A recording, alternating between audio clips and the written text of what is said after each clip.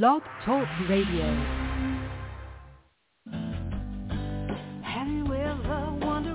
Welcome to MindShifters Radio with the Forgiveness Doctor, Dr. Michael Ryce. I'm Jeannie Ryce, your co-host. We also have co-hosts Dr. Tim Hayes and Michelle Bechet. We will share with you the wisdom of the first century Aramaic internal process of forgiveness. We offer tools and support 5 days a week. We will support you in building a solid foundation within yourself to live in pure love, in Aramaic, Rachma. Michael is the author of the book, Why Is This Happening to Me Again? For more information about the forgiveness process, please visit www.whyagain.org. And now, welcome to the show, MindShifters Radio.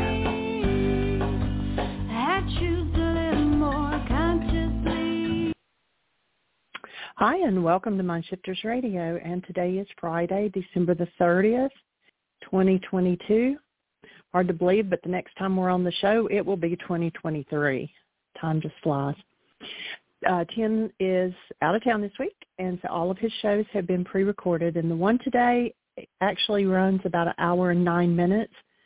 So Michael and I will be with you when this show completes. But this is Tim processing and doing worksheets from October 27th and 28th in 2020. Enjoy. Hello and welcome to MindShifters Radio. I'm Tim Hayes. I'm your host for the first hour. And today is Tuesday, October 27th, 2020. So right before this call, I had an email come through that resonated all kinds of mildly to moderately negative emotions. And it's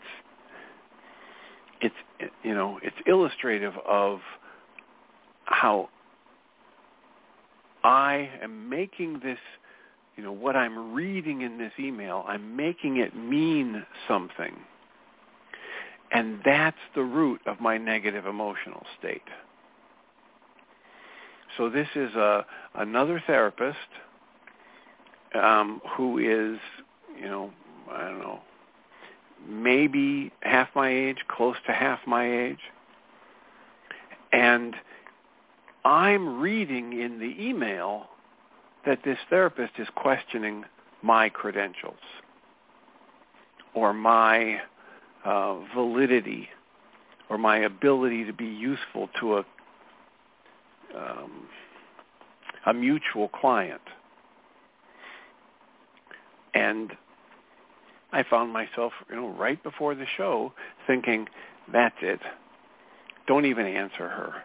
Just drop out of the family therapy. Tell them they need to find another therapist.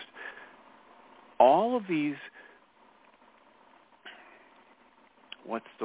knee-jerk negative responses came flooding up. And I know that I need to do worksheets. I need to do journaling, tapping, breathing to dismantle that negative energy before I respond to this other therapist, unless I want to take a chance that I'm going to pour negative emotional energy into this dynamic. And this dynamic includes not just this other therapist, but this family that's, she's seeing one of the individuals in that family in individual therapy, and I was supposed to be doing the family therapy. Well, if I'm going to have any chance whatsoever to be useful, I need to sort out, gee, Tim, what's got you thinking so defensively? What's got you thinking, oh my God, here's this woman I've called. I'm the one who initiated. I'm the one who's called her like 3 or 4 times now. I'm the one who sits with my cell phone on, ready to take her call, even, be late for a session if she calls between, sessions on the hour. And it's been for, 5 or 6 or 7 days now with no response except an occasional oh, I'm available for a half an hour here on this day. I'll be available for the next half an hour. Well, if I spin the filter on these interactions, I can view it very neutrally as, here's a busy therapist trying to connect with another busy therapist. If I spin the filter to the judgmental or negative, here's somebody who's really not trying very hard, who clearly doesn't want to connect, who wants to question my credentials. It's all about how I spin the filter. And when I have any level of negative emotional state produced by the filter I'm using to look at life, which is just a neutral flow of events, that's my alarm system trying to tell me, hey, Tim, you've chosen the wrong filter here. Your thoughts are off the mark. You're distorting the picture, and you're about to do something, say something, or refuse to do something that could make your life better, or do something that's going to make your life worse. It's about to happen right now. I love the way Guy Finley talks about this. He says, imagine that you could choose an interpretation for anything that happens in your life that you don't like. Imagine that you could choose the interpretation that this is life saying to you, hey, Tim, would you like to see what's keeping you from knowing me and loving me more deeply? In any moment of anger or fear or sadness, in any moment where I'm taking personal offense, creating a sense of personal offense, I could choose to say, hey, Tim, this is life right now in this moment, trying to show me something I'm carrying around with me that's of judgment, that's of conflict, that's of tension, that's of negativity, that's of what Michael Ryce would call a disintegrative energy. And it's right here at the surface. Take a minute, take a few breaths, do a worksheet or two, do a tapping session, dismantle some of this, and commit yourself to doing that before you take an action, before you respond to an email, before you hit the delete button and pretend that it never came through. That's the core of this work. It is so useful. I can't even begin to tell you how many times situations like this have arisen in my last, let's say 30 years of working with tools like Michael's, and specifically the last 16 or 17 years with these tools, that it actually, in the moment, I catch myself, I feel the negativity, and I turn the focus inside and I ask, okay, how am I creating this negative emotion?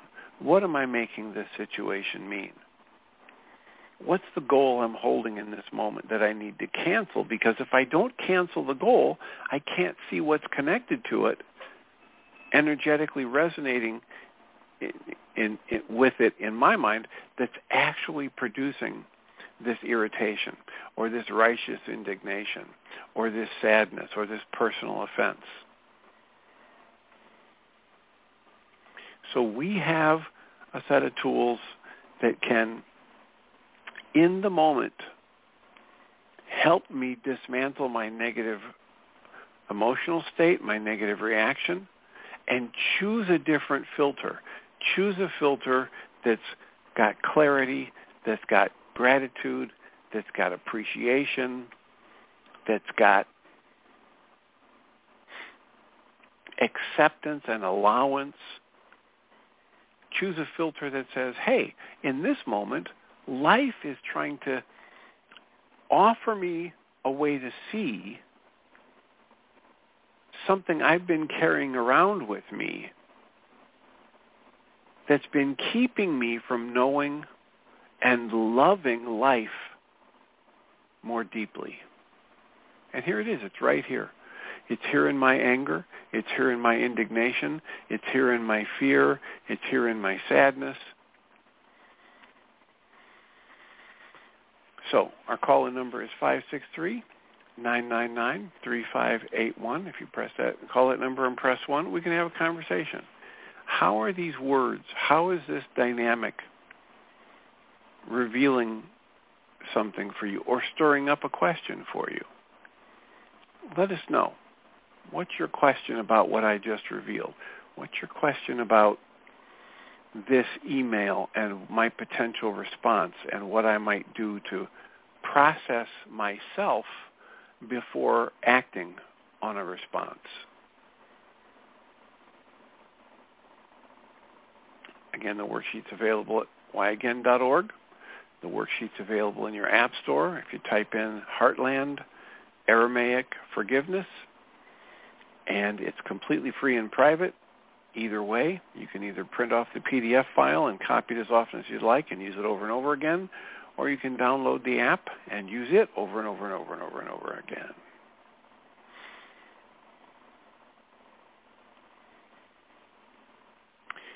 Area code 610, is this Susan? It is, Dr. Tim. Nobody else is calling in. Is that right? How can I Well, we have 11 callers, but you're the only one raising a hand. So how can we support you today? Well, what you're telling me about this recent email, I had a situation this morning that I was triggered with too, and I met up with two friends who are aware of the situation, and my temptation was to get into a ain't it awful game, or to get a lot of support for being right and feeling the way I do. And I was doing a worksheet in my head to get ahead of it, and I got ahead of it enough simply to choose not to bring up the subject, but to sit with the darn thing, just sit with it and not go. Michael said the other day, if somebody commiserates with you on a situation that has triggered you, they are not your friend. And I've been thinking about that because I do a lot of that. Something will happen and I'll say, look what this person did. Isn't that disgusting? And we go through this, and then I may do my work on it and clear it out. But I've gotten some vengeance. I've gotten some satisfaction. It's a huge temptation for me to not go to the worksheet right away, but to sit and get some justification, get some satisfaction, let the ego be stroked for a while. So that's what your talk. And I also said, hey, Dr. Tim, you want to do a worksheet? I'll do it with you. But that's really not my place. I would do it in a second if that were a comfortable thing. And I know you have done that in your Zoom meetings, but, okay, those are my two thoughts. I do it in the in-person. I've done several in my Tuesday group and the in-person meeting. I've done them on the support groups Thursday. And, for me, it's one of the reasons that I keep saying, press 1, give us a call, make a comment or a question. One of the reasons I do that is because I don't know what is going to be most useful. When people call and say, like you just did, it'd be really helpful for me if you do a worksheet. Okay, then I know there's at least one person who's following this and saying, hey, that'd be useful. So, we could step into doing a worksheet. At the same time, I know I'll get the benefit from the work and the worksheet, even if I do it alone after the show is over. Mm-hmm. So it's, the power of the worksheet is, in my life, off the charts good. And I know I will not respond to this email until after I've done personal work. Right. So take a breath, Susan, and here are two other people with a hand up. Let's see if what they have to say is relevant before we decide how to spend the last 25 minutes. Area code 513, You're in the air. Who do we have? Hi, Dr. Tim. Hi, Susan. This is Lucy. Hey. Lucy, hi. Hey. Yeah. Okay, so Tim, we were talking, and in the last support group we were talking about pedestals. I really got triggered with your story. You're on pedestal, and somebody actually questioned my pedestaling. That another therapist is questioning your validity. Okay, so there's a really good worksheet for you to do. More than one, that's for sure. Okay. So, yeah, that's... right. As far as question, so you said that, and well, I'm aware of that it's matter of filter, right? You could put filter like, too busy therapists try to get in touch with and all that. So what would you do? Well, first of all, it's a great idea. Yet it's difficult, like even if this thought crossed my mind, but another energy is more overpowering, is it challenging to pick this filter. That's one thing. Like I'm wondering, how would you do that? What your unless it's extensive worksheet process, how would you do that? And a second question, let's say if it's urgent and you have to respond to this email, and that emotional unary, but it's urgent for whatever reason, maybe patient, client sake or something, what would you do? Why? Okay. Why are you laughing? Okay. Well, I'm going to tell you why I'm laughing, because that's, if I say to myself, oh, this is urgent, I have to just respond right now because it's urgent. That's my ego trying to get me to avoid doing my work before responding. Right? Mm-hmm. I just flashed on the story of the monk, the Buddhist monk, and he was in oh, come on, brain, help me out. He was in Tibet, and they came in and they, imprisoned these people, and they were torturing them, and then eventually he got free, and then he was out, and he was being interviewed, and one of the interviewers asked him, were you ever in actual danger? Did you feel like your life was in danger? And he said, oh, yes. And the interviewer said, oh, was that when they were physically torturing you? And the monk said, no, that was when I almost got angry. Yeah. So there's the most urgent thing. There's the critical, that's the urgent. My urgent thing in this is my upset. There's nothing more urgent prior to my responding than dismantling my upset.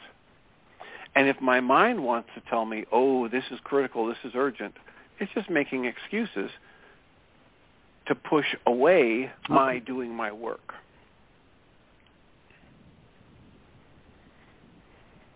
That's the answer. Right? It's possible. I remember somebody called the show not too long ago, and they said, what if the situation is a mother with, preteen kids, and they're going to lose their apartment, and they're not going to have any place to live. You wouldn't tell them, blah, blah, blah. And I said, well, that's not the situation. That's my mind creating a set of excuses for not following through on doing the work. And that's how I would interpret your question, Lucy. There's nothing more important than maintaining my integrity. And if my integrity knows that in my integrity I know that if I respond from anger or offense or fear or hurt, I'm going to be spewing negativity into this interaction between me and this other therapist. And that's going to have an impact, since we're living in an energetic universe, that's going to have an impact on the family that I'm trying to work with.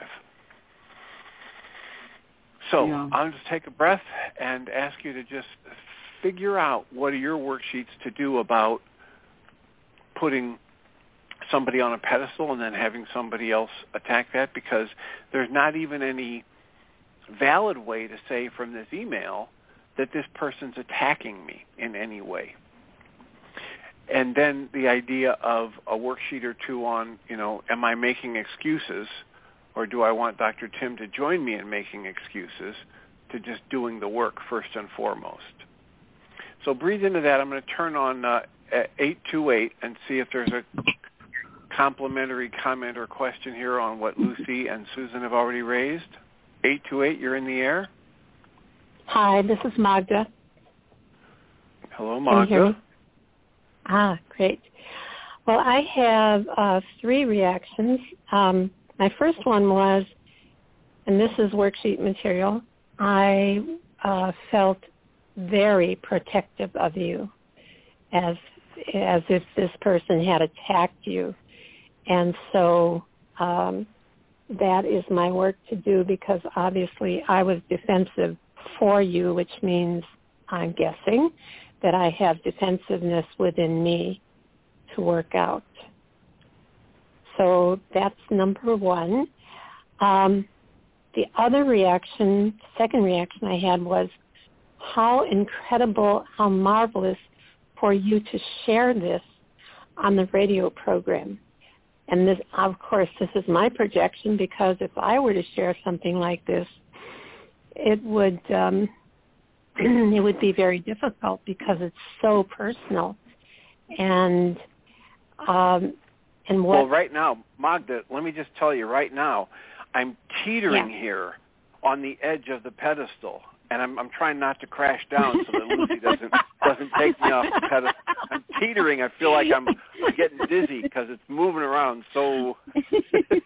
Well, hang on. Get yourself stable. What I'm aware of is that so often we all, and me especially, avoid doing our work because we don't want to know what's under there. And so, we do all kinds of things. I do all kinds of things to keep me occupied and distracted. And what you've done, I think, by conveying this information to all of us who are listening and all of the future listeners, is that you have made it quite normal. You're normalizing the idea of letting the secrets out, because there's no reason for the secret. It is helpful to share. It is helpful to share the process. And so I commend you for that, and I'm hoping that I'm not putting you on a pedestal.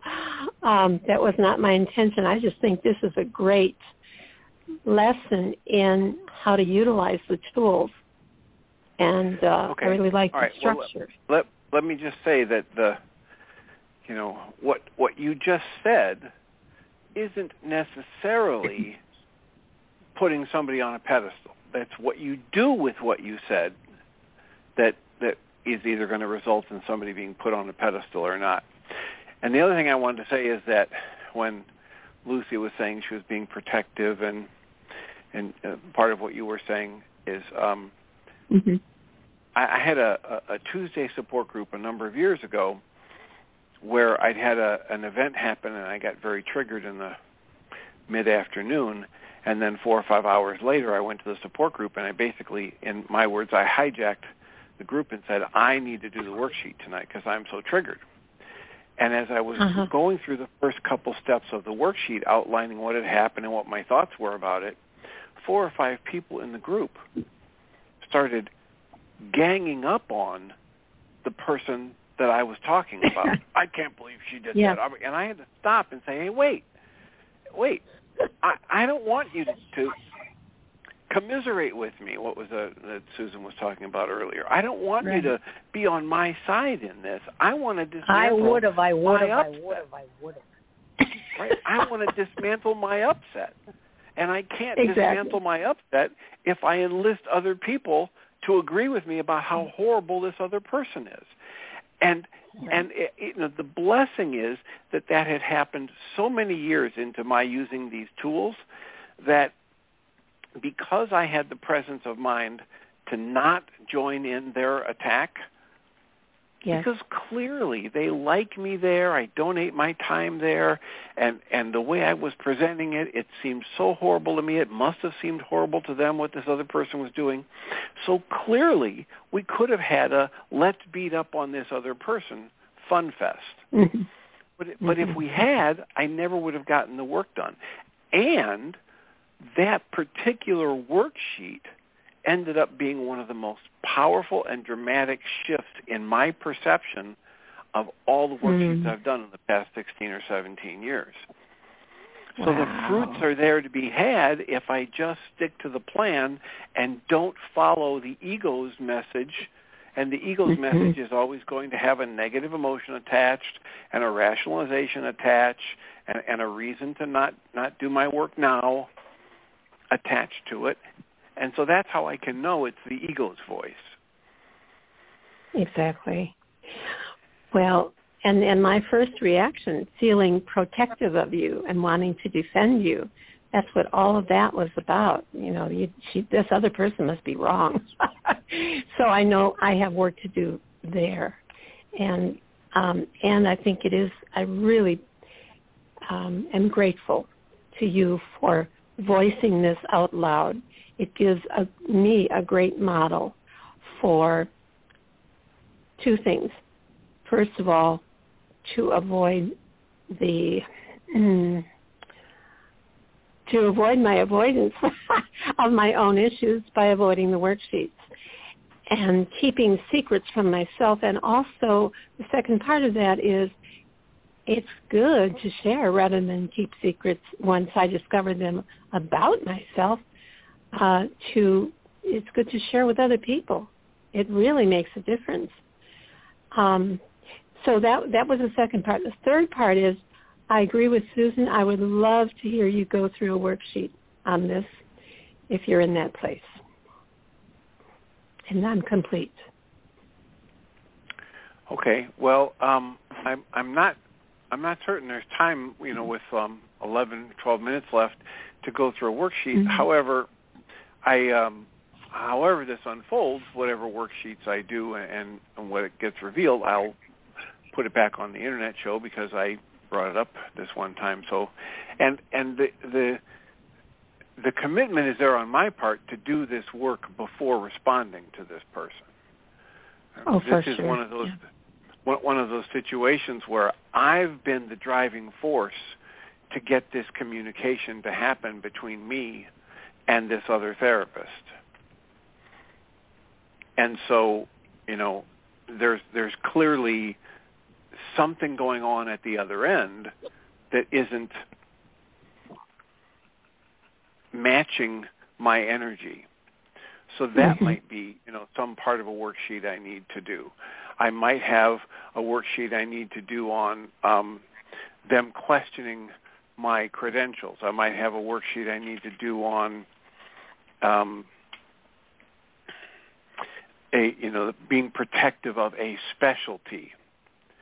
I'm being asked, well, are you really qualified to do this specialty or that specialty? And that might be a trigger for me. I'm not going to know what the absolute trigger is until I start doing the worksheets. You've had a call in the past where you've done a worksheet and it developed into 11 or 12 or 15 other worksheets, and Michael calls that the Hydra effect, whereas when I start doing one worksheet, I'm going to basically cut off the head of the monster within me, and as I do that, 2 more grow up, 5 more sprout up. And so, so I will, I'll make the commitment to sharing, tomorrow, unless somebody else is in a crisis and wants to talk. Tomorrow I'll talk more about where these worksheets led. But for today, it'll just sufficient to say, this is great that Susan and Lucia and Magda call in because that's also adding good material to the discussion.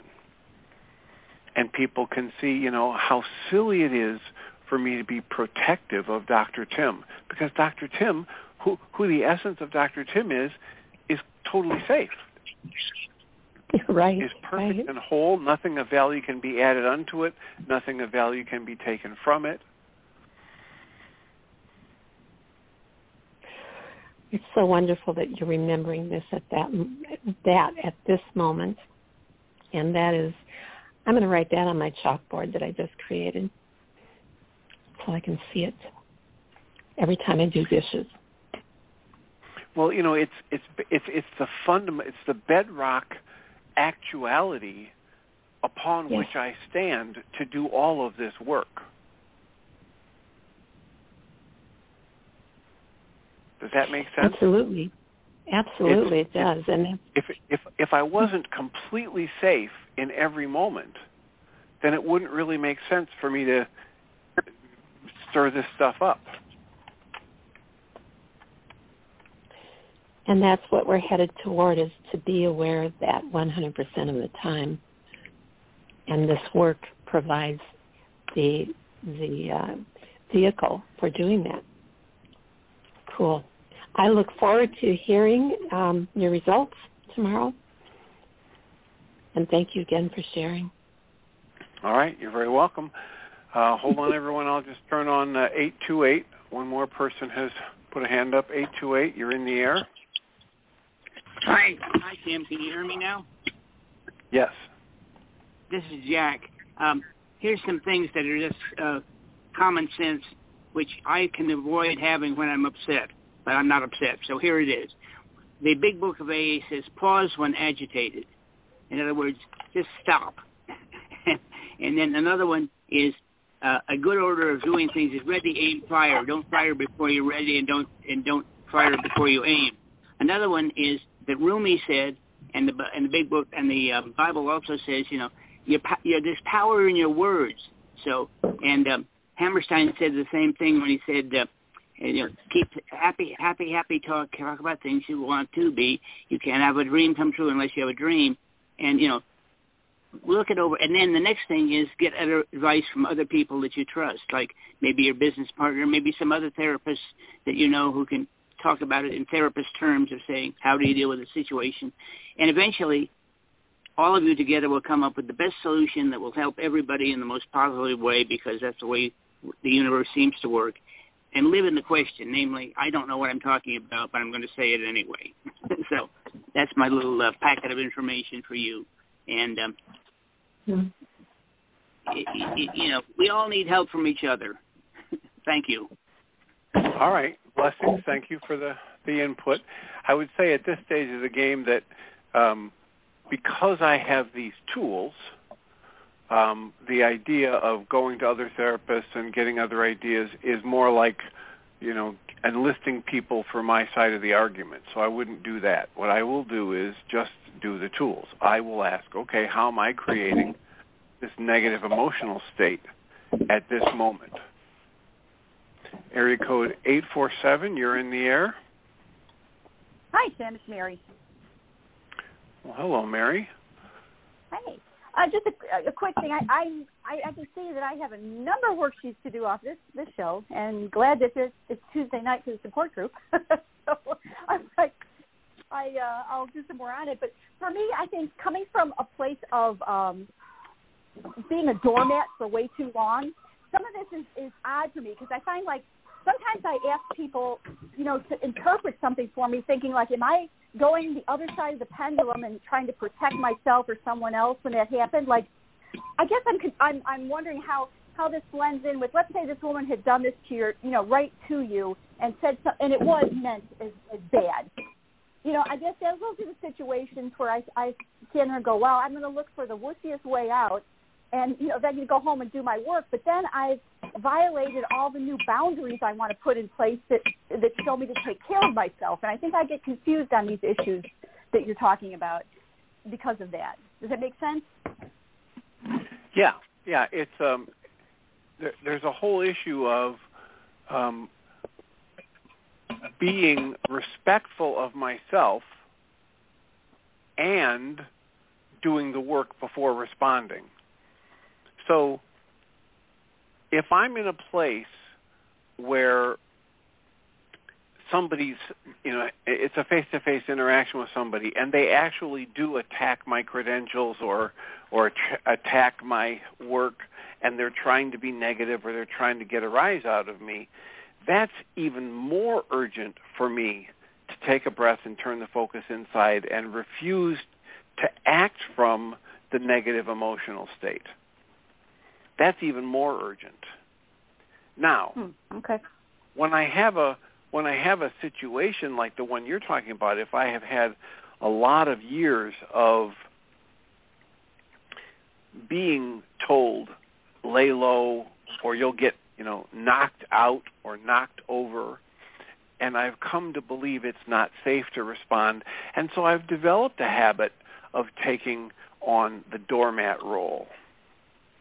Then as soon as I dismantle the negativity, the negative emotional state, I want to come back and address it with the other person from that balanced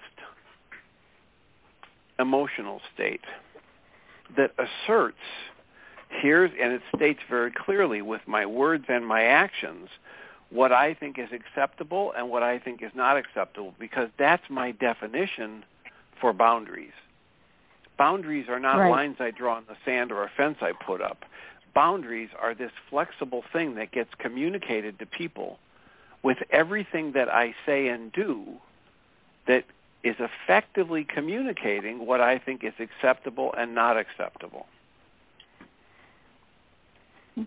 So if I were in a, it just came to me to say, so if I was in a face-to-face interaction with somebody who said something that was, insulting or challenging, I might feel that emotion in me, catch it, take a breath, turn the focus inside, breathe a little bit, and say, you know what, that's an interesting perspective. I'll have to get back to you on that, and walk away.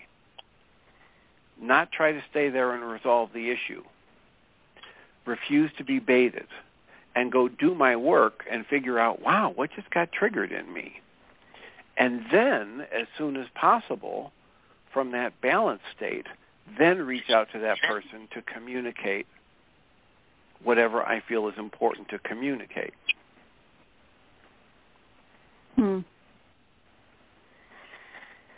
But when I react, but so is speaking up. Absolutely, but see, I guess I'm trying to force myself to speak up before I let things go, and then my experience has been, and then in the future, if I sit, I try and do the work, and I do it, and then I go back to the person to have a conversation about it.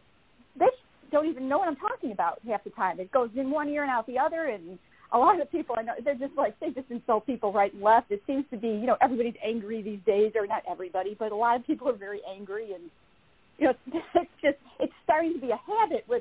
In my experience, it's looking like a habit for a lot of people because things have been so difficult for so long, with all the pandemic and everything. So I don't know. I just feel like I don't find in my experience that I do well if I walk away.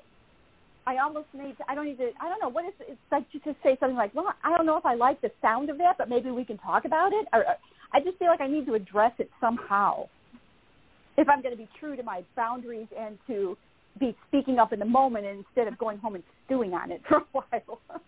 Okay, well, one thing that's to be true to yourself is to say, wow, I in listening to that, I'm feeling a lot of upset come up in me. I'm feeling defensive, so I'm going to go have to sort that out before I respond.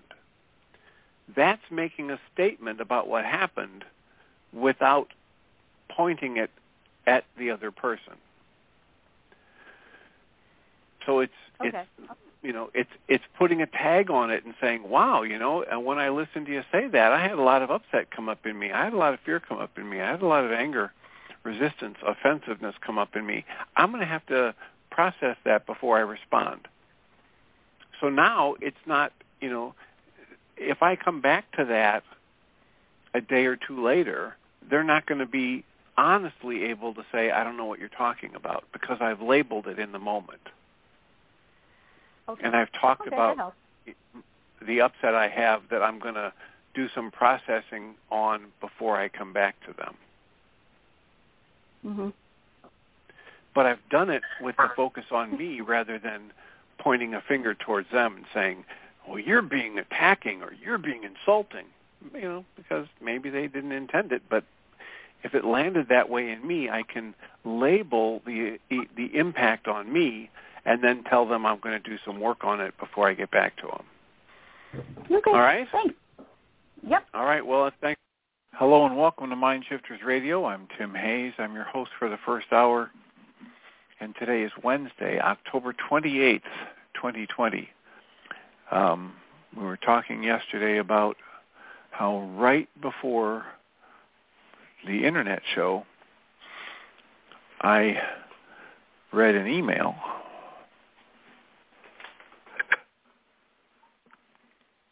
that I put a whole series of interpretations on that were less than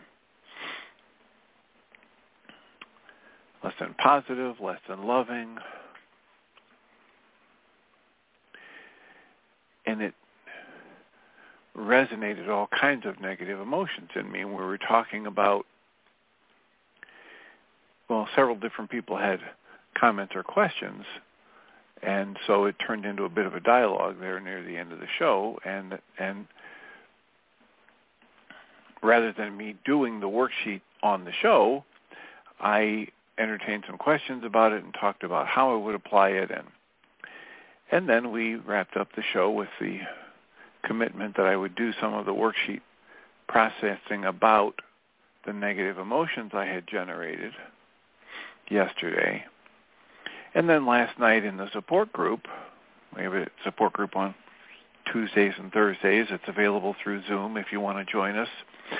The information about that is at mindshiftersacademy.org.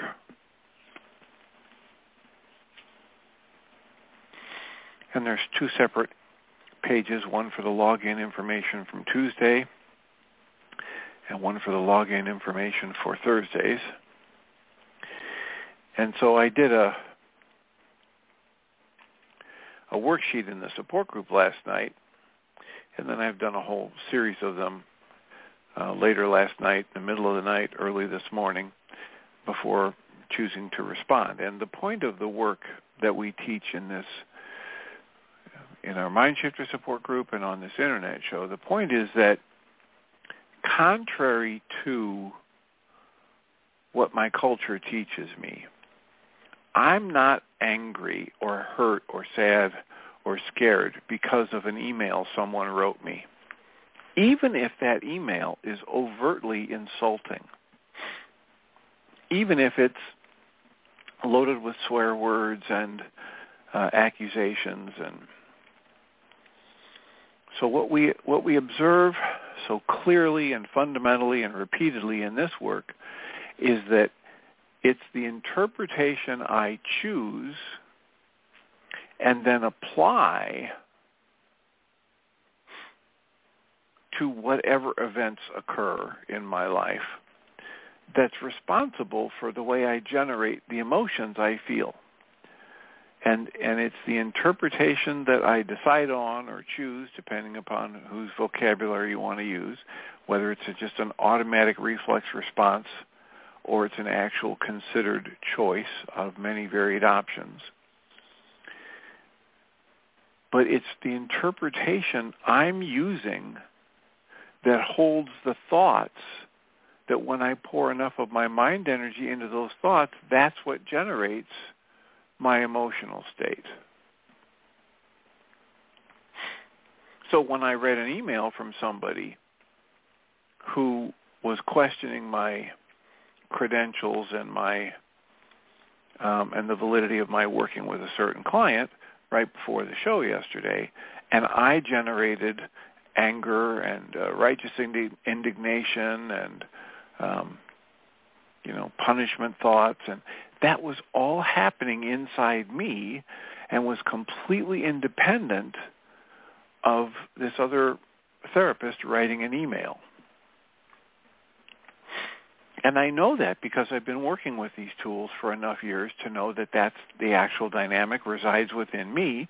And then when I don't like the nature of the anger or the bitterness or the hurt or the resentment, I can pick up the tool. I can start breathing right away. I can use the acupressure points that are available from EFT, the Emotional Freedom Technique.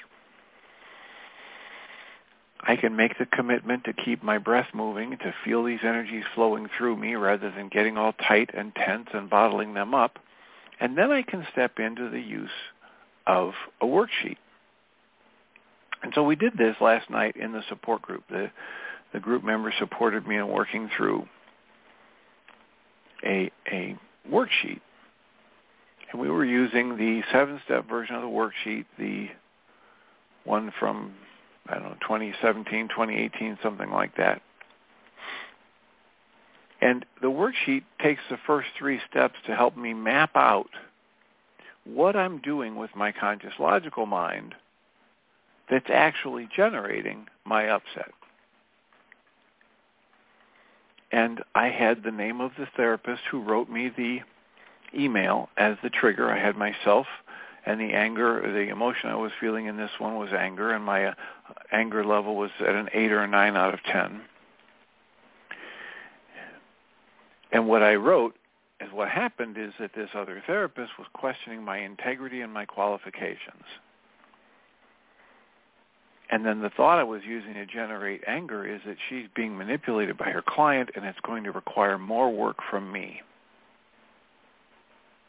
And the punishment thought I had in that worksheet was I just wanted to leave, recuse myself from the whole situation.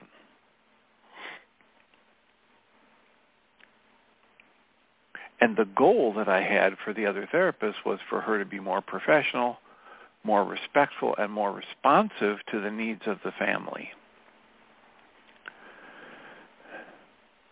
Now, in the worksheet process, it understands that if I'm holding on to any goal, no matter how loving, no matter how positively stated it is, if I'm holding on to a goal and I'm feeling a negative emotion at that same time, the emphasis, the focus of my energy on the goal is blocking me from seeing how I'm actually creating my own upset. So the key to this process is to cancel the goal. And when I canceled my goal for this other therapist to be more professional, respectful, and responsive to the needs of the family, and then breathed and asked to be shown the hidden part of my own mind and canceled my need to be right, put my conscious logical mind on the shelf and just breathed into it, I saw an image of a very, very clear image that happened about 40 years ago. And I was working at a psychiatric hospital, and I was working on my doctorate in clinical psychology. So I was far more educated and experienced than most of the other people working in that hospital. And I'd come to be relied on as a leader on 2 or 3 of the units. But the situation that I flashed on from 40 years ago was one in which I got hooked into something with a patient, and I ended up allowing myself to be dissuaded from what I knew would be the right course of action. And I did something that was disruptive and disrespectful to the other workers at the time, and was probably hurtful to the patient, or at least disruptive for the patient.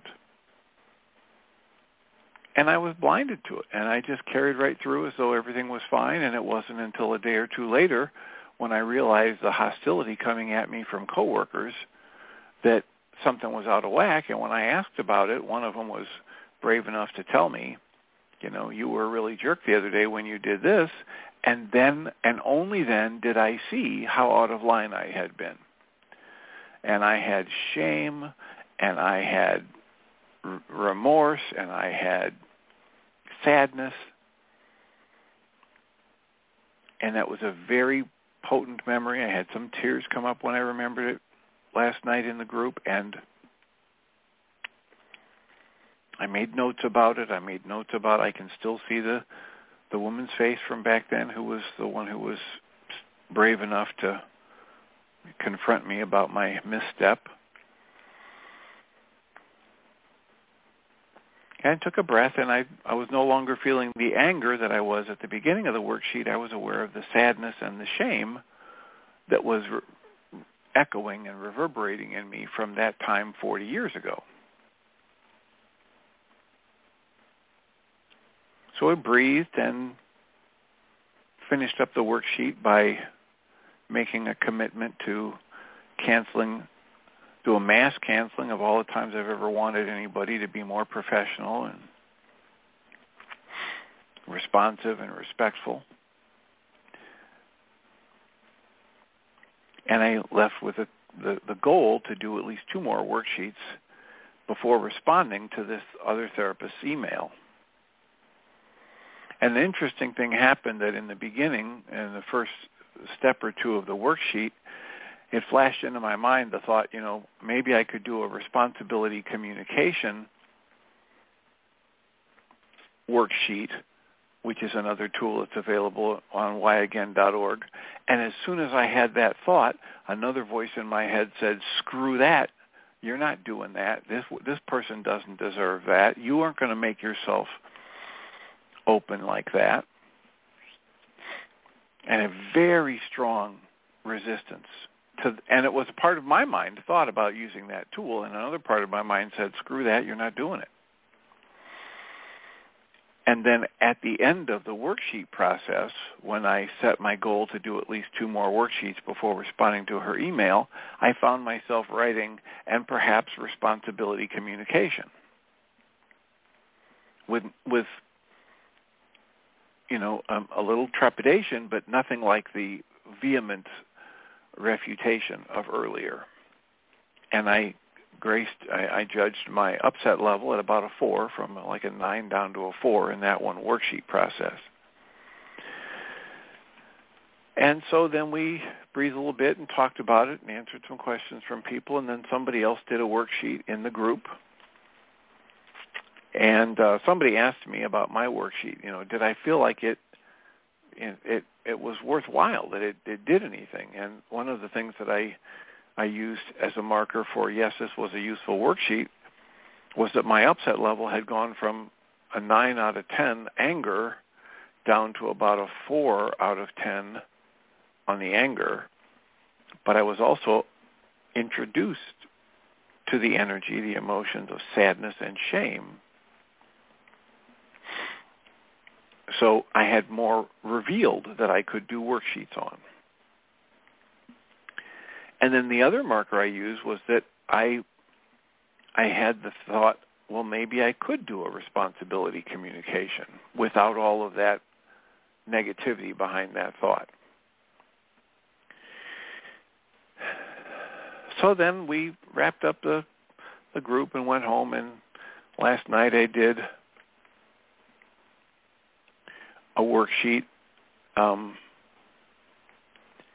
or 2, and then this morning I did one on waking at 4:30 in the morning, wide awake, thinking about how it really, I'm feeling a sense of urgency to get coordinated communication between myself and this other therapist for the benefit of this family.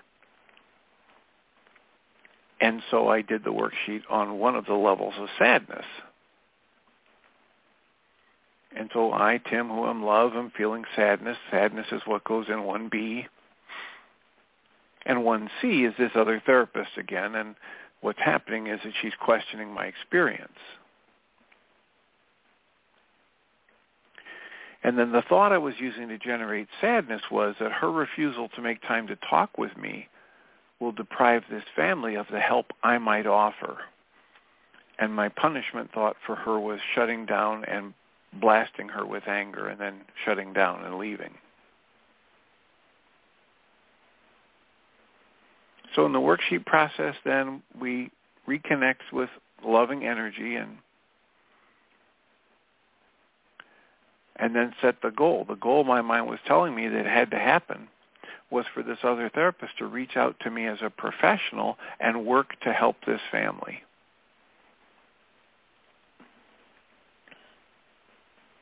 So I breathed and I reconnected with love, and I got some good loving memories going in my energy system. And then I canceled that goal, because I know as long as I focus on someone or something outside of me, or even focus on changing something inside of me with my conscious logical mind, I will block the flow of insight that might reveal to me the true nature of my upset. So when I canceled that goal,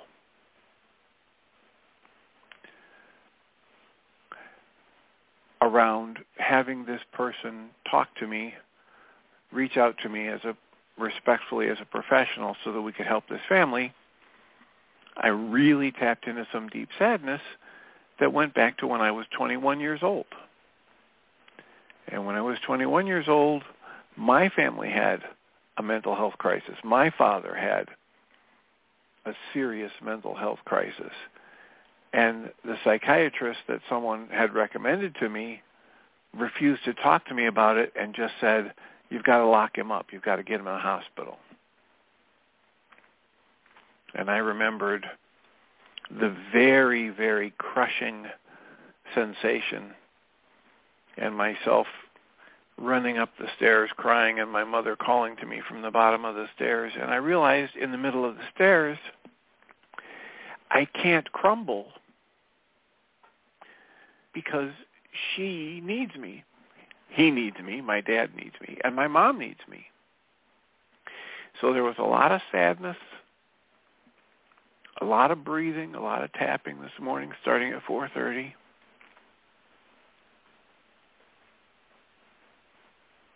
And the value in the worksheet is it helps demonstrate to me one more time that the upset, the sadness, the anger, the righteous indignation, whatever it is that I think I'm feeling in this moment because some other therapist is or is not doing what I want them to do,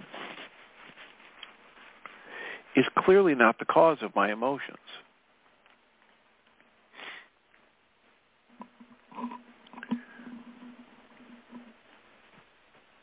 So I set the goal to do more worksheets on the issues related to sadness and shame. And of course, at this point in the morning, I'd only done one on the sadness. So the next one up was to do one on shame.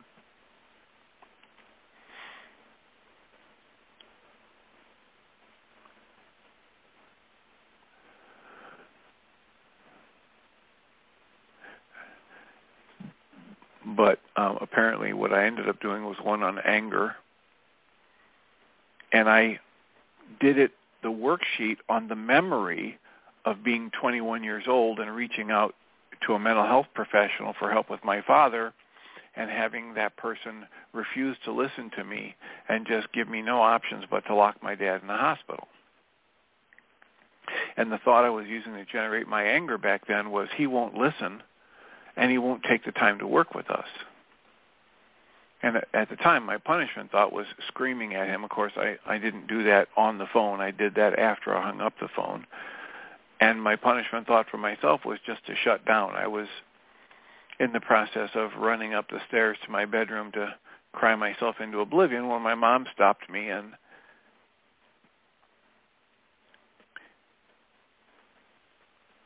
seeing her concern for me was enough to break me out of that spiral and get me focused on doing something productive.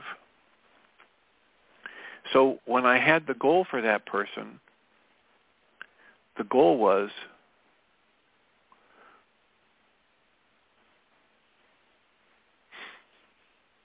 to have that psychiatrist at the time work with us and take the time to listen and understand the whole situation.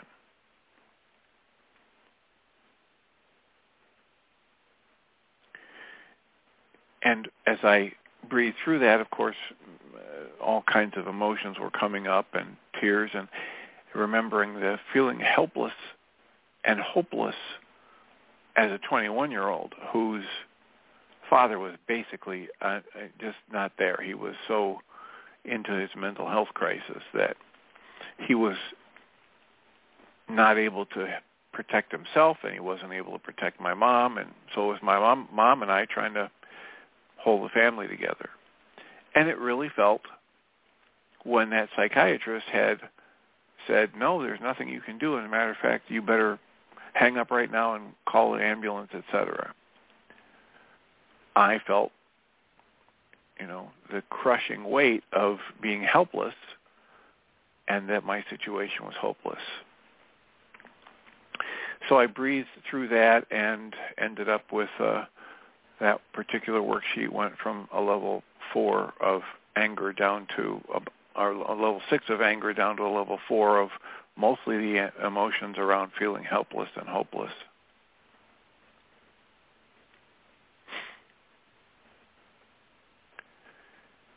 So then the next worksheet was on fear. And this was back to the current life situation. I have this fear that what this other therapist is doing or not doing is stopping me from being helpful to the family. And the energy of fear was being generated by my thought that I'm going to look incompetent to the person who referred this family to me. So here's a third-party clinician who had referred the family to me to do family therapy, and here's an individual therapist who's supposed to be seeing one of the other family members who is the target of the worksheet. So I have a fear, and I'm creating the fear by I keep pouring energy into the thought I'm going to look incompetent to this other referring therapist. And my punishment thoughts were to blast anger and indignation, and the punishment thought for myself was just to withdraw, just to shrink away.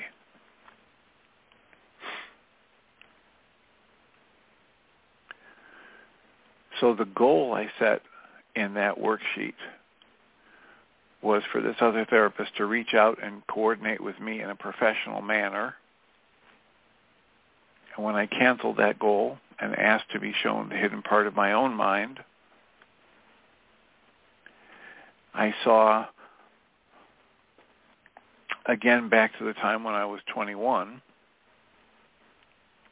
my fear of disappointing or looking incompetent to this lifelong friend of my father's who I had reached out to for help in trying to stabilize my father and save his job. And this person was so close to us in the family that we called him Uncle Max instead of Mr. So-and-so. And he was a psychologist, and he was one of my father's heroes and good friends and a roommate after college. And I just felt this tremendous pressure to be useful, to perform, to somehow avoid disappointing this person of respect.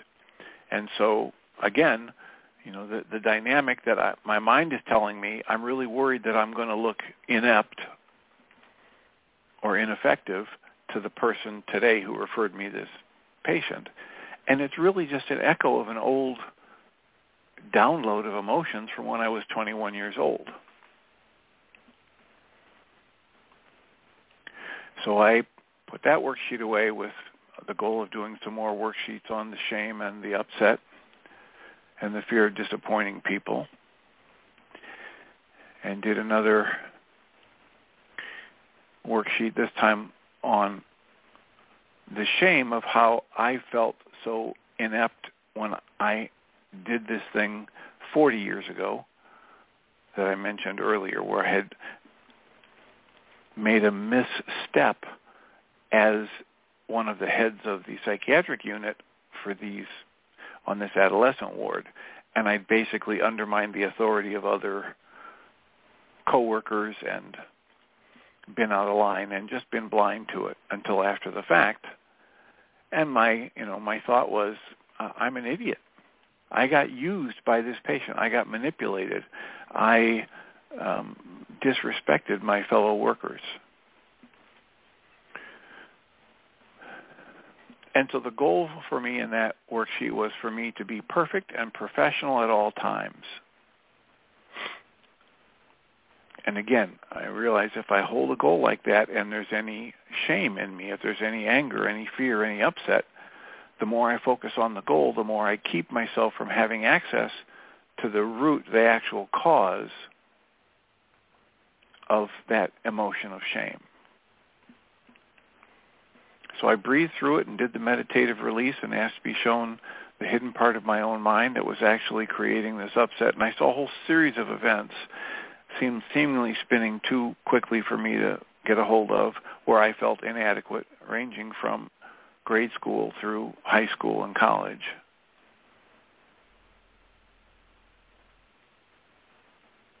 And then I breathed and shed some tears and realized I was feeling kind of blank, a little bit more calm, but not really resolved, and agreed to do more worksheets.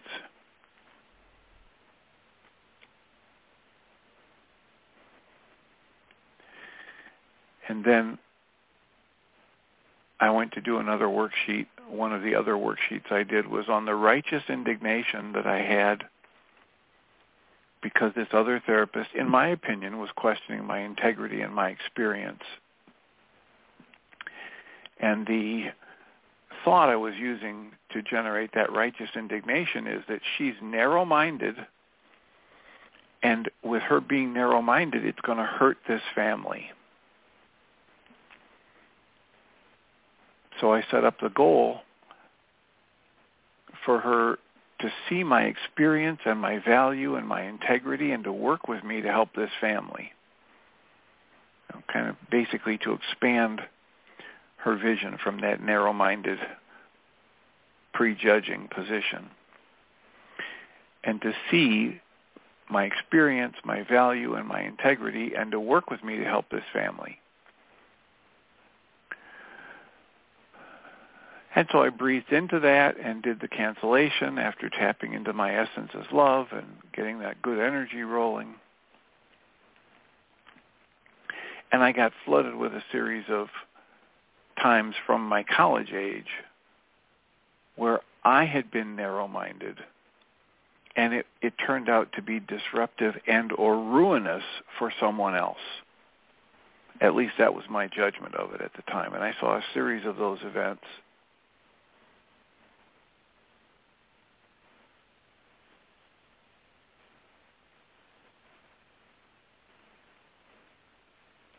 And then I made a commitment to do another worksheet on myself being narrow-minded because I had some specifics I could work on from the college years.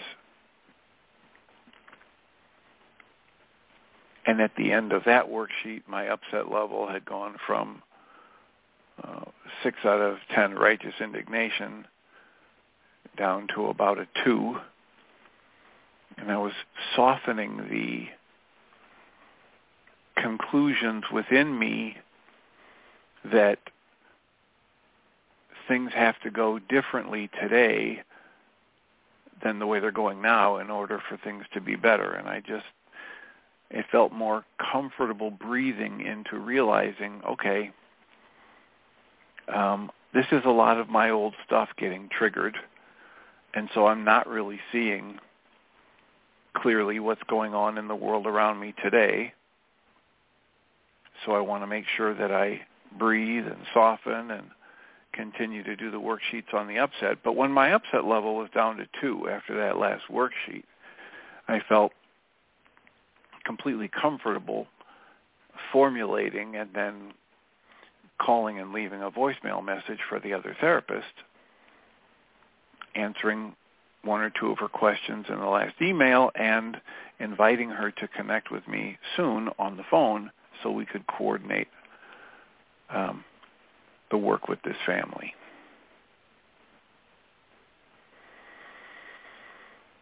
So that's the processing that I had made the commitment to do and share today.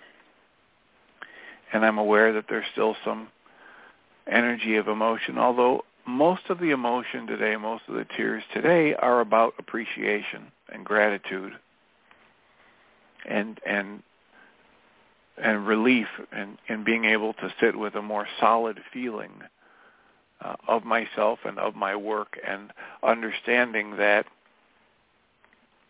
with a willingness to continue to do the use of these tools, perhaps even the responsibility communication tool, I will do all that I can to contribute to a positive resolution to the communication with this other therapist and to the interaction with this family for whatever therapy I might continue to be involved in. So that's my offering for today. We have 24 minutes left. So that was a pre-recorded show from October 27th and 28th, 2020, and enjoyed listening to that. This week, Dr. Tim has played. You can go back and re-listen to each of the shows, or you can go to MindShiftersAcademy.org. He has them listed under the best of audio files. But every show this week has been Dr. Tim processing, going through his own stuff. So welcome to the second hour. Actually, we're down to 48 minutes, but we felt like it was absolutely worth listening to that extended program. Thank you, Dr. Tim.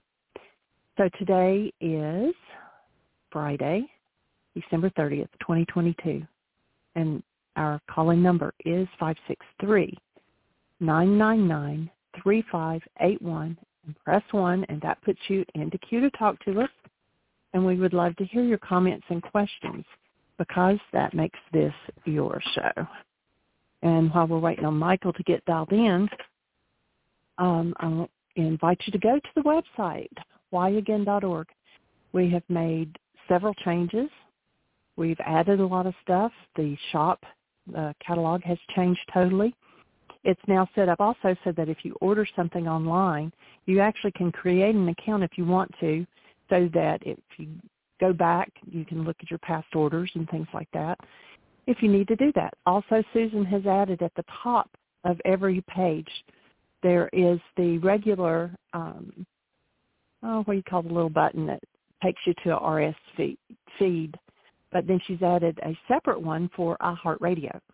And we have found that where a lot of the podcasts will only let you listen to like the last 300 episodes, iHeartRadio goes all the way back. And we've been doing this. We started January the 31st, 2011. So we are getting ready to go into our 12th year of doing the radio show. And it is here to support you. If you have questions or comments or need support in something, that's what we're here for. This will be our last show of the year. It's hard to believe, but when we come back Monday, it will be 2023. And we would love to hear from you if there's something we can do to help you get through the end of this year. We did have a question that was texted to Michael and I in reference to yesterday's conversation when Paula called in. It was a great question about demonic entities, and so it's kind of a continuation of that.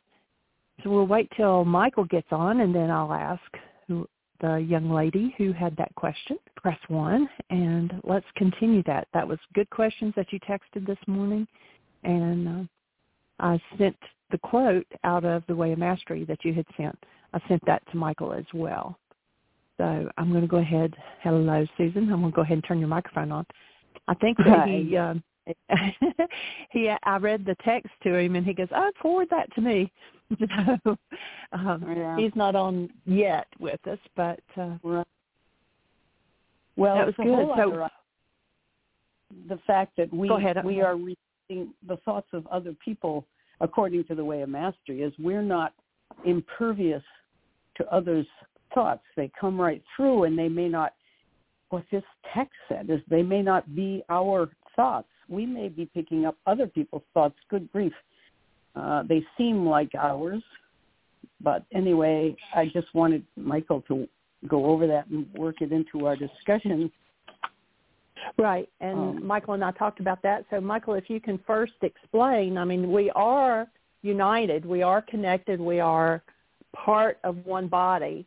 but we are also individualized. So how can, so it's kind of the question was, if somebody thinks a thought, do we also think that thought? And I'll turn it over to you, Michael, to answer that. Does that adequately frame your question, Susan? Or is there a little more to it now that you've had a chance to think about it? That's part of it. Why don't we go with that? Because if I'm picking up on someone else's thought, I think I thought enough about it to know that we can still avoid being triggered, or maybe we are only triggered when we have that already in us, but we've got everything in us from everybody else. So it's almost too hard to answer, I guess. Just one of those mysteries. Well, I don't think it's that much of a mystery. However, it will take a little sorting out. My first offering would be is we really need to define thoughts. And just because something is resonating in what we call the mind doesn't mean that someone is thinking. If I say, don't think about the color of your car, what resonates in brain cells? But the color of your car. And the average person would say, well, and if I said, well, what are you thinking about? They'd say, well, I'm thinking about the color of my car. Because there's information stored in brain cells that fires, and that information moves. Does it really have anything to do with thinking? My offering would be no. It isn't thinking at all. It's just a resonance of information. Okay. Yeah, that makes sense. It's not conscious. It's not, you're not aware of being aware. Yeah. So it's just information firing in the mind. Thinking, the best definition I've been able to come up with for thinking, and it flies in the face of everything the world would call thinking, is that thinking is the ability to hold love conscious, active, and present for your perceptual mind, especially when something less than love is moving in your mind. And that's thinking. Cycling information from the past isn't thinking. It's just cycling information from the past.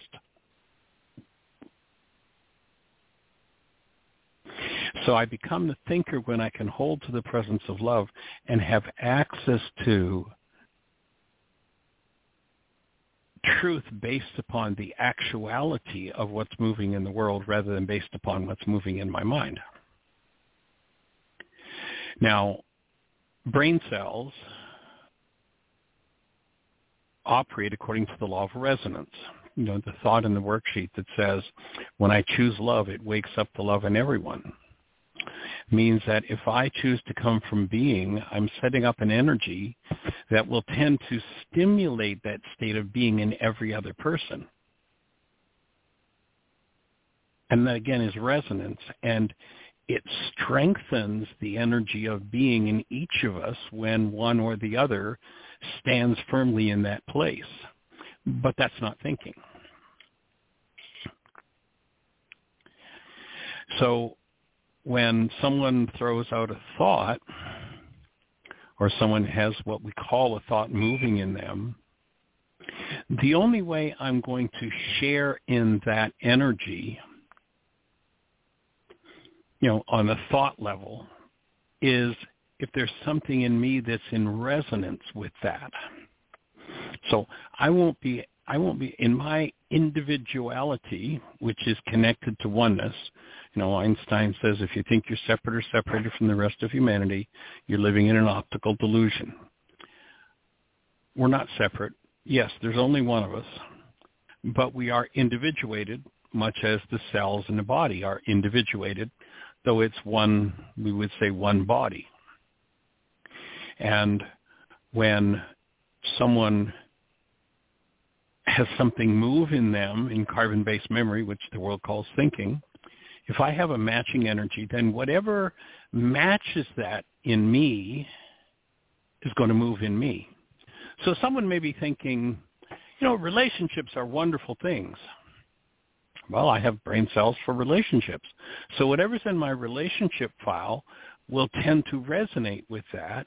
And my relationship file might say, relationships mean there's work to do. So this person over here is thinking about relationships are wonderful things, and through resonance, that will tend to move in me the thought that in relationships there's work to do. So in a sense, it's a shared thought, but it's not an identical or a shared piece of energy. We use the word thought, and we use it incorrectly. It's a shared piece of energy, but it varies depending on the content of each person's brain cell structure.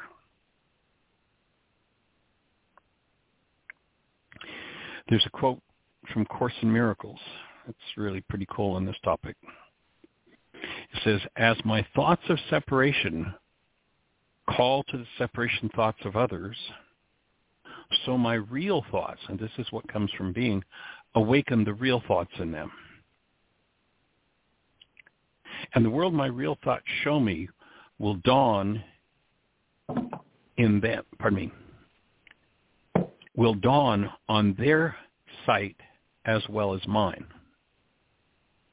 So if I quiet my mind, if I get out of my mind, if I can be free of the perceptual constructs of my mind, and I'm receptive to what's moving in the actual world in the mind of what was called the mind of love, the mind of Christ, that's going to tend to move in me, and it's going to, through resonance, tend to move another toward that direction. One of the things that I've learned with Aria Rain, one of the things she's taught me is that my job as her grandfather is that I need to stay connected to the space of love in her space, and that by so doing and seeing only that in her, conceiving of only that presence of love in her and as her, then through resonance, I strengthen that state of being in her as I strengthen it in myself, and I tend to pull that into her structure, what we call her body, the same as it strengthens and tends to pull it into awareness in my body. And so my only job with her is to keep seeing her as the presence of love and helping through resonating with her in strengthening her state of being so she shows up as the primary mover in her own body-mind unit.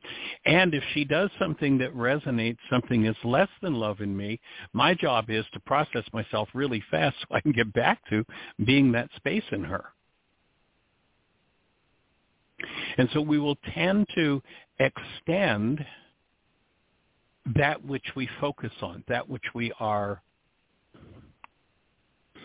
committed to.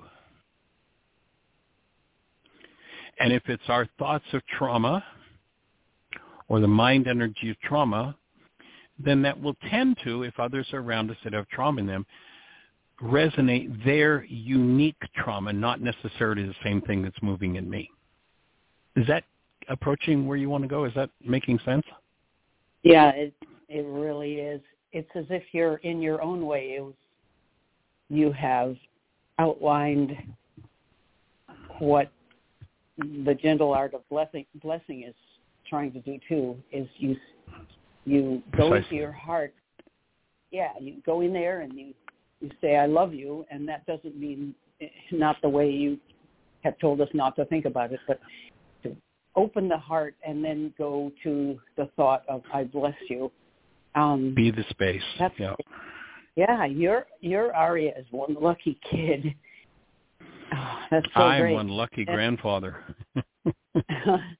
Well, it's wonderful to have the chance.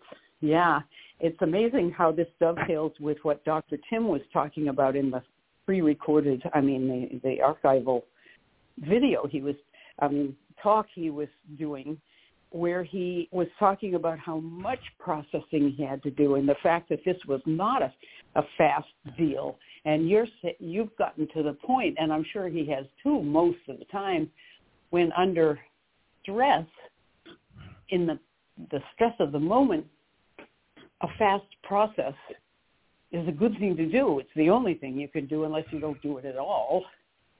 but it sounds as if you've gotten good at doing, especially with a kid. They'll do stuff, and you'll be triggered, and then what do you do with it? You know how to do something with it right away before there's any harm done to anybody. That's so great, or at least we hope so. Right. We had an interesting example on Christmas Eve. We went to the kids' house, and we were doing, pajama party, potato soup dinner. It was really fun.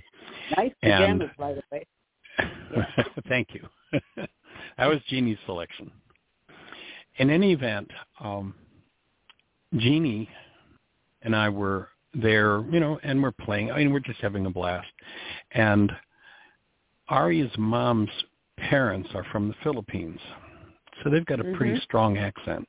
And they've been teaching Aria Filipino, at least some Filipino words and such. But for some reason, on Christmas Eve, as they were talking, Aria went into, and I don't know whether this is part of what she's learning at school. I suspect she's observing kids doing this, because it's not something I've seen her do before. But Aria is almost turning on her grandparents. And she's like, well, you sound funny. Your voice is silly. So we haven't had the space with her since then, but I'm working on, she's got some books on the emotions, and one of them is called kindness. So I've been working on a lesson. What that brought up for me is, wow, it's actually racist, to talk to her own grandparents is because they have an accent, that there's something, quote unquote, wrong with that. But I've been working on a lesson. She's got a book on kindness, and we're going to sit down and read that book, and then we're going to have a conversation about that event and what it means to taunt someone because they happen to be different, and that our whole world is made up of different people with all kinds of different things.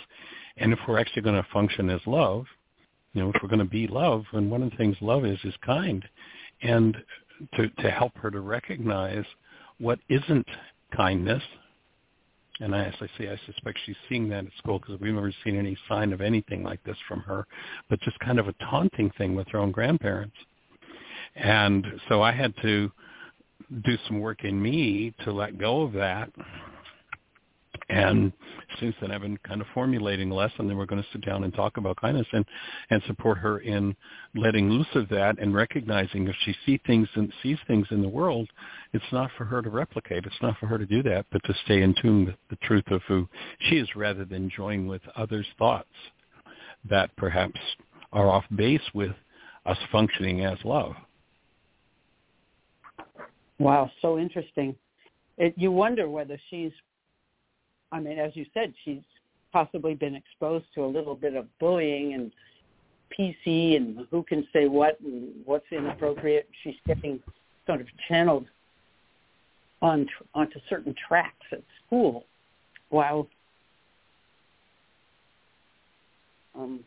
Or is it really just different for her and she thinks it's funny? It might be. Could it possibly be just innocent? Well, it could, but of course she spends 2 to 3 days of the week with us while the parents are working, and then 2 to 3 days of the week with her other grandparents. So she's got, she's 4, and for 4 years she's been with them 3 days a week, and I've never heard anything that resembles that kind of interaction from her. It's a new behavior. And the point would be to explain to her what that means in the world, and that she doesn't have to copy what the world does, and what kindness means, what living, our standard line with her is, why are we here? To be love. So if someone were to taunt you like that over something different about you, would that feel good? Do you think it feels good to your grandmother and grandfather? And is it kind? So let's learn what kindness is, and let's forgive, whatever that's about. Let's let go of that and move forward in kindness with everyone. That's so great. Go ahead, Jeannie. Triggered a thought for me, and, she picks up on everything we do and say. And this possibly could be something she picked the other day when she was here. I got a phone call, and it was from somebody, from another country trying to check up on me about my Medicare or whatever. And, they were like, I don't know, Indian or, Chinese or something. And I hung up, and Aria was like, who was it? Why'd you hang up? And I said, well, it's somebody wanting to sell me something, and they didn't even talk English. So I take on the responsibility that I may have been the cause of that. I didn't think about that until just now. But if she heard me hang up on someone else because they didn't speak English, and then a couple days later, her Dolly speaking to her spoke in with a Tagalog. strong accent, right? Wow, Yeah, weird. So, good catch, Jeanie. Whoa. Yeah, so I'll have to, when we talk about the kindness lesson with her, I have to do my own admittance and apology for doing the same thing. When we have been trained to work with refugees, we were taught right away, listen, these people can't speak English. That's because they speak another language, and this is a different language for them. They already know at least one other language. These people are really super-duper. And so don't look down or feel superior, because you just remind yourself that they already know at least one other language. Right. So honoring, that'll be a good thing to bring into the lesson with her, is to honor others. And even if their skills are different than ours. Whoa. Yeah. It means they know some other language other than ours, and maybe a lot more of them than we do. It's a sign of being very special. Yes. Or gifted or bright or whatever. Another thing that comes to mind with this whole conversation is going back to that story in the scriptures where there's a woman who has this 12-year issue of blood. She's got a period that's been going on for 12 years, pretty traumatic in that culture. And she knows that if she can connect to the presence of love, the active energy field of Yeshua, she will heal. That she, the way I would understand that, explain that, is on her own, she's not able to be the space of conscious, active, present love to strengthen her sufficiently to throw off and process through this dis-ease energy that she's got. Right. But when she touches into the energy field of Yeshua, and this, to me would be, along the same lines of resonance and shared thoughts, that when she is able to connect with his energy field, she's vitalized sufficiently that the work she was ready to do, she's able to do because she's strengthened by it. And to me, that's to me is one of the, the reasons or the jobs I have as her grandfather, and one of the goals I have in this radio show for every person that calls in, to be that kind of space that uplifts the vitality of each person we talk to, so that individually and collectively we can process through whatever our limits are. And that's, to me, the power of community, the beauty of community, is we have the opportunity to do that. Mm. Yeah, I was thinking about Paula when she first called in. You got her to, at least it seemed as if she was going to do a worksheet and was going to call in the next day. And I was eager to be on that call and hear what she had done. And there was no mention of her. And she didn't seem to be there anymore. And I thought, what happened? I was so glad when she called again yesterday. And I was wondering if you, none of my business, but I wondered if you had talked to her off the radio show or something. But in any case, I was so glad to see he's oh good, she's hanging in there. And it seems as if you're catching her in a free fall, as if she's been just traumatized terribly by this whatever diagnosis she has, and you're giving her hope and tools. And so I was particularly interested in her question and eager to hear where it came from and what was going on with her. So I hope that little thread will continue. That's just me wanting it, not her. I wanted to hear all that was going to be said. well, we'll hold the space as if she's ready to do the next level. We did do some personal conversations and personal processing, and the recognition to me, the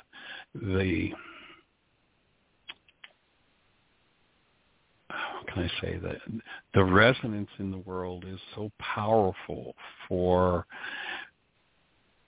you're broken, there's something wrong with you. I mean, that idea of Christianity requiring you admit you're a sinner and give up your true identity. Mm-hmm. And if we can even, when the mind is stuck in those false identities, if we can at least just give one little drop of water that says, here's the truth about you. Can you make room for it? So great. That's so great. And by so doing, draw through resonance that, as I was talking with Ari Rain, to draw that resonance of being in strong enough through the crazy ideas that our culture's fed us about who we are. And that first line in the worksheet, acknowledge who you are. I am love. That's it.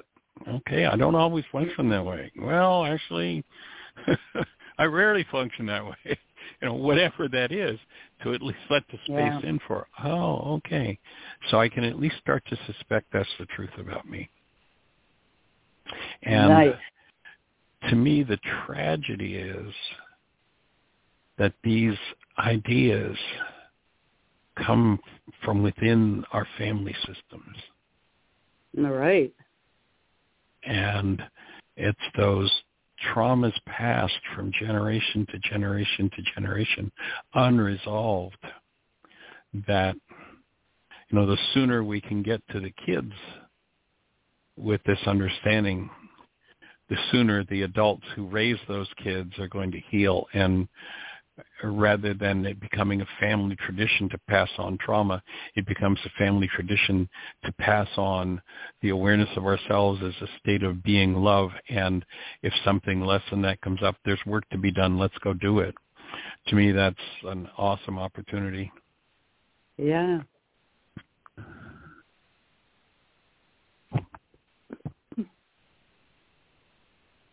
So anything else on your mind for today, young lady?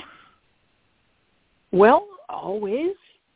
But I wanted to say I'm on the radio show so much.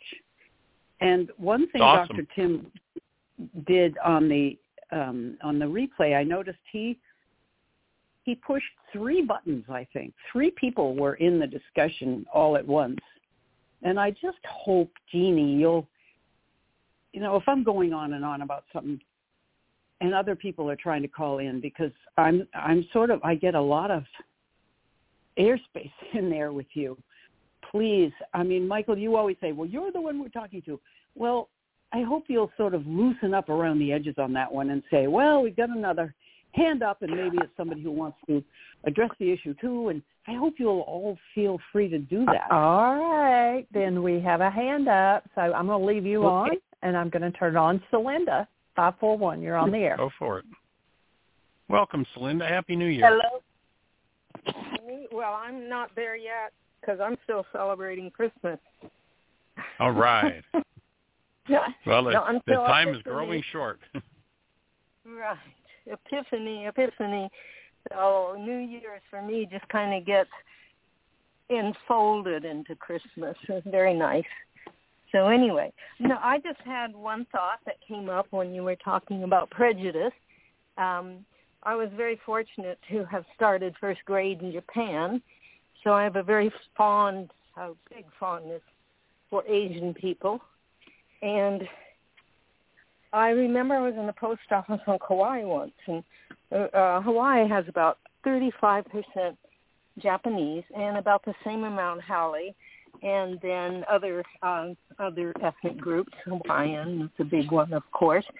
And I was at the post office, and I had to do something with the passport office, and that was in the post office, and I was standing in line. And there was a Japanese lady at the post office working on the passports, and a Haole lady came up, and I don't even remember the interchange between the Haole newcomer and a newcomer, and the Japanese lady who was local. And I could just tell by the energy that this lady was really put off by Howie's. I was next in line. So I just thought, I could stand to endure a little bit of prejudice against me so that I know how it feels for someone else who is a minority or who is different to be prejudiced against. And it was very, very helpful. It was an insight. It wasn't me. It just came down the pike real strong. And so I've been kind of aware from then on of prejudice when it rears its head its hydra head into my life.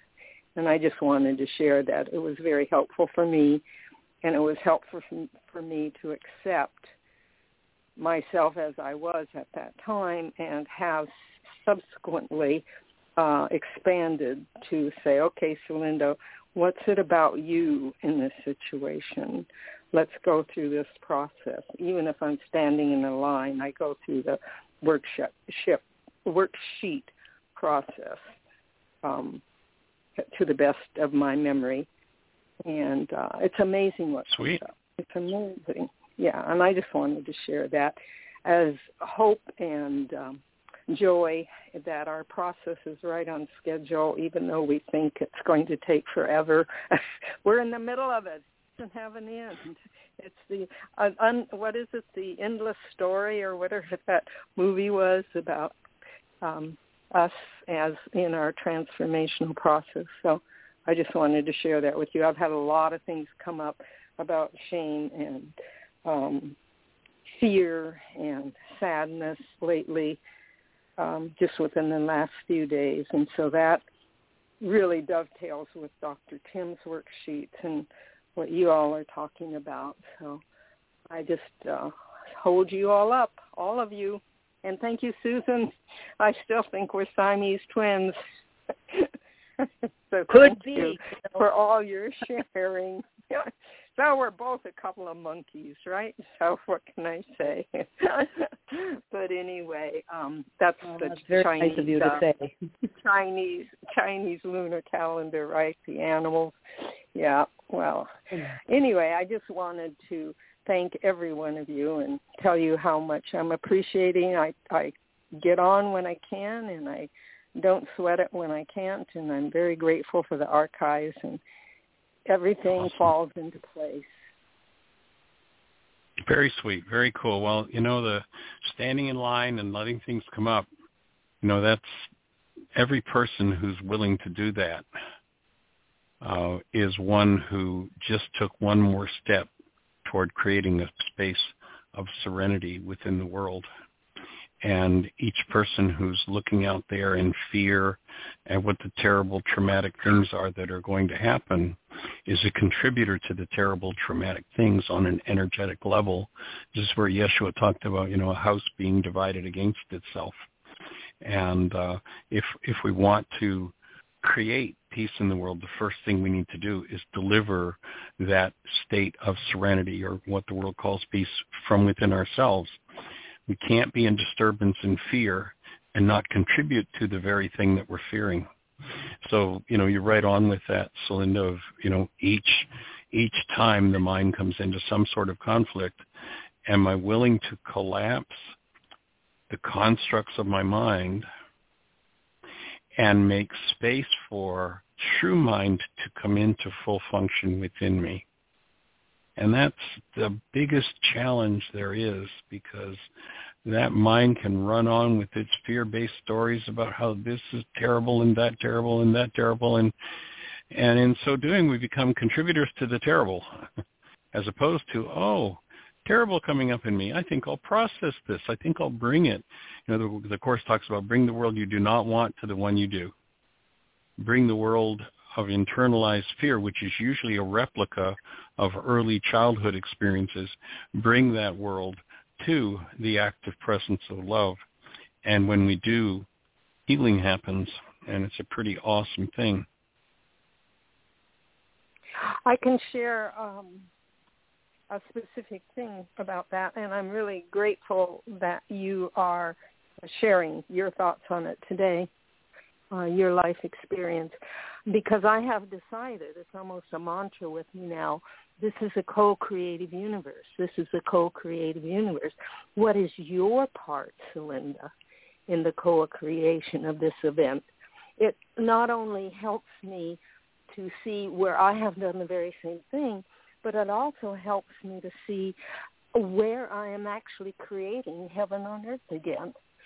You know, it's a balanced position. Do you understand what I'm saying? It's a balanced position. I don't have to blame myself. I don't have to blame the other.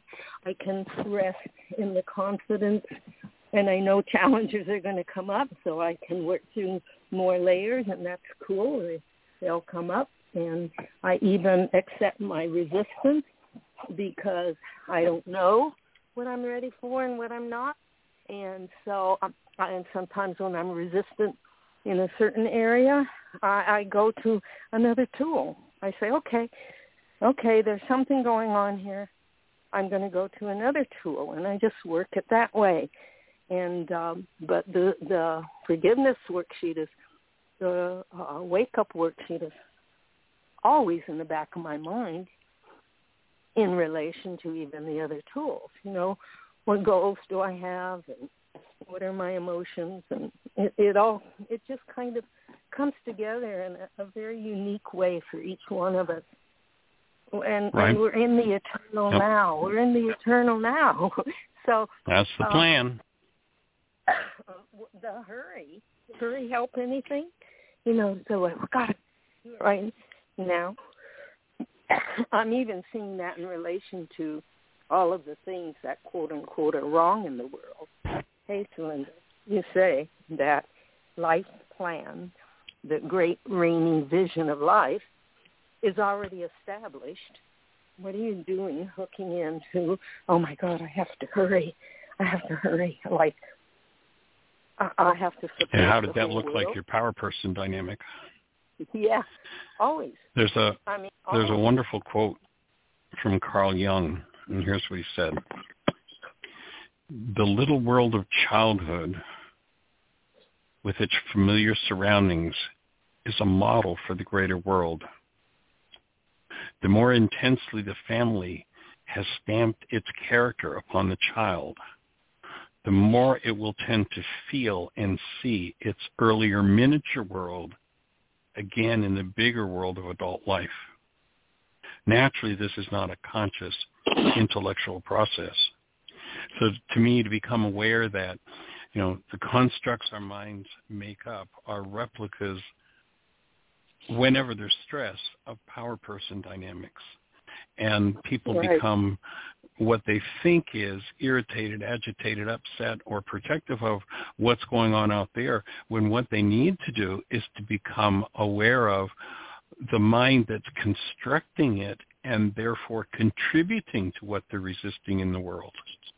And once they go in and find that power person dynamic, once they go in and find that power person dynamic within themselves, apply forgiveness in that regard and allow that, as Jung called it, the model of the greater world, the more willing we are to collapse that construct based in fear in our minds, the more powerfully we can bring the true created essence of who we are as love into physiology. And when we bring it into physiology, that's when we literally bring it into the world. But if there's not room, and, you know, if you think of the Christmas season, I talked about this a little bit the other day, you think of the Christmas season and we have this allegory. The scriptures talk about how it's all allegory. We have this allegory about this mind of love, this state of being human, pure essence, or the Christ child, wanting somewhere to land in the world, and there's no room at the inn. You know, at this point in our process, there are 7.5 billion inns in the world. Each one of us was given an inn, a place for that mind to land, to reside, to rest, and to express and change what's happening in the world. But most everybody, their perceptual constructs, because as Jung says, this is an unconscious process, their perceptual constructs reflect that dynamic that was stamped upon the child as a construct about something out there when we live in denial. Oh, it's something out there that needs to be changed. And certainly there are lots of things out there that need to be changed, but we can't be a change agent for what needs to change out there until we change what's happening in here, because it's our projection. And when millions and millions and millions of mind have been stamped with the same insanity, let's say things like conflict and war, whether it's a family war or a world war, if one cannot go back and undo, forgive, remove the dynamic in themselves of a family at war, they can't help to prevent the external wars. But the minute that one steps in to do one's own internal work, being a contributor to the mass collective energy of the world, we make a totally different contribution when we clean out, all those that are inhabiting the hostilities, the fears, the grief, the rages, the blames, the fears, the terrors, the being picked on, the picking on. When we forgive those things in ourselves, then having made room in the inn, instead of that mind of love having to go lay in a manger, it resides within us, and it becomes our contribution to the world energetically, and that's what changes the game. And then once one achieves that, then step into taking action to bring those changes about in the world. But until the change is made internally, every action, the activist who functions out of their fear or their own unresolved pain ends up contributing to the very thing they're being activist against by not resolving the energy within themselves first. So thanks for bringing up that, standing in line, and there you are. There's a piece of work to do. That's such a key to the whole process. Oh, yes, it's ongoing. It's the unending story. And also, and it's really quite exciting when I'm allowing myself to sit down and reflect on what a wonder and a wondrous process this is. It's pretty amazing, for sure. People we are. Yeah, I have one other thought I can share if you have time. And if there's no one else, about when you made the comment that, well, maybe I better go do a worksheet on being misunderstood. And I thought, wow, I'll share with Michael and Jeannie this one and Tim, that I am realizing in my family of origin, what happened was that there was a lot of crazy stuff going on.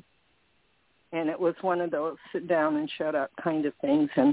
And anytime I would see something differently and even begin to make some sort of response to it as a little kid, I would basically be told that's not the way it is. And so two things were happening. You're not right. That's not the way it is.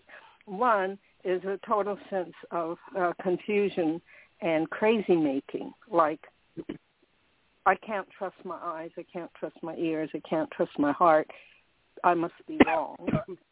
And then the second thing was the rightness and the confusion. Those were the two things. Am I going crazy? This is what my eyes see, and I'm being told that's not the way it is at all. Excuse me, I have a tickle in my throat. Anyway, the other thing I began to realize as I reflected on that was, as a little kid, since I was in survival, which are a bunch of power people dynamics around me, pretty much basically the same power person dynamic and different people, that when you're a little kid and you're in survival, being right is absolutely essential. Because if you're not right, you're dead. Yeah. Get obliterated. So, right, exactly. And so behind my being misunderstood and not being able to voice what I was feeling, seeing, thinking, I realized that behind that need to be understood is also a survival need to be quote unquote right. And so I really appreciated listening to your and Tim's sharing that you did, because it brought up for me always there's more layers, always. And I tend there are definitely layers to be done, for sure.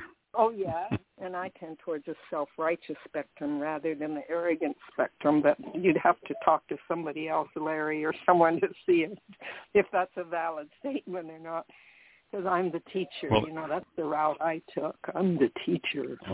I know. Yes. And, yeah. And yet, yes, I see right now. I see there was arrogance too, because how many times with my children I basically said, "Sit down and shut up."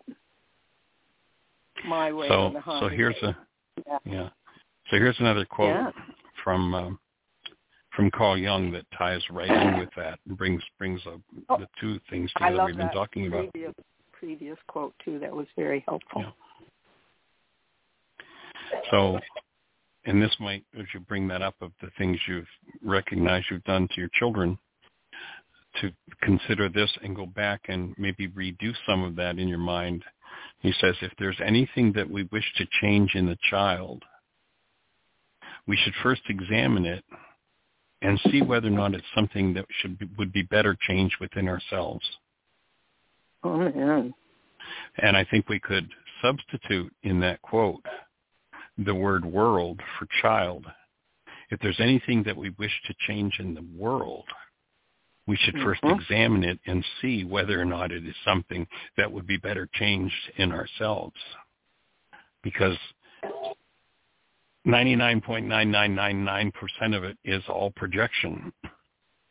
And so going back and doing a redo and tying it in, I don't know if you've done much work with the Power Person worksheet from the Codependence Intensive. But some of these things that you're talking about might be good to go and do that extended Power Person worksheet, and it will uncover another layer of correctability within your own mind, I think. I don't believe I have the latest one because I didn't take the last workshop, and I'm not sure. I'll make sure to get one to you. Oh, perfect. That would be delightful, so I could PDF it. If it's a PDF, I'll just do it out. Yeah. I'll do it. All right. Yeah, and the last quick little thing is that what you were saying, it's all an inside job. For the first time, I'm getting the meaning of what that really means. It's the whole creation is an inside job. And so if I don't, I've got a little arthritic finger that points back at me, an index finger, and that's the finger of ego. So I thought, Celinda, Ruha is sharing with you something about yourself in your little gouty finger. So there you go. There you go. Oh, blessings. All right, young lady. Well, we're down to the last minute or so. So I'm going to say thank you to both of you. Do you have a last thought to add, Susan? No, I had a question, but I'll save it for another day. Okay, awesome. Well, this is the last time we're going to talk to anybody this year. So we just really hold the space for a sweet and awesome New Year's, safe, awesome New Year's celebration, and truly the best year yet of your eternal lives. We join you in that, and blessings. Appreciate each and every one of you. Happy New Year. I choose to live more consciously, evolving continuously. Thank you for listening to MindShifters Radio with Dr. Michael Ryce and myself, Jeannie Ryce, and Dr. Tim Hayes and Michelle Pichet, as we present the first century Aramaic internal process of forgiveness. We are here for 2 hours every Monday through Friday from 12 noon to 2 o'clock Eastern Time on MindShifters Radio. For more information on Aramaic forgiveness, please visit www.whyagain.org. That's www.whyagain.org.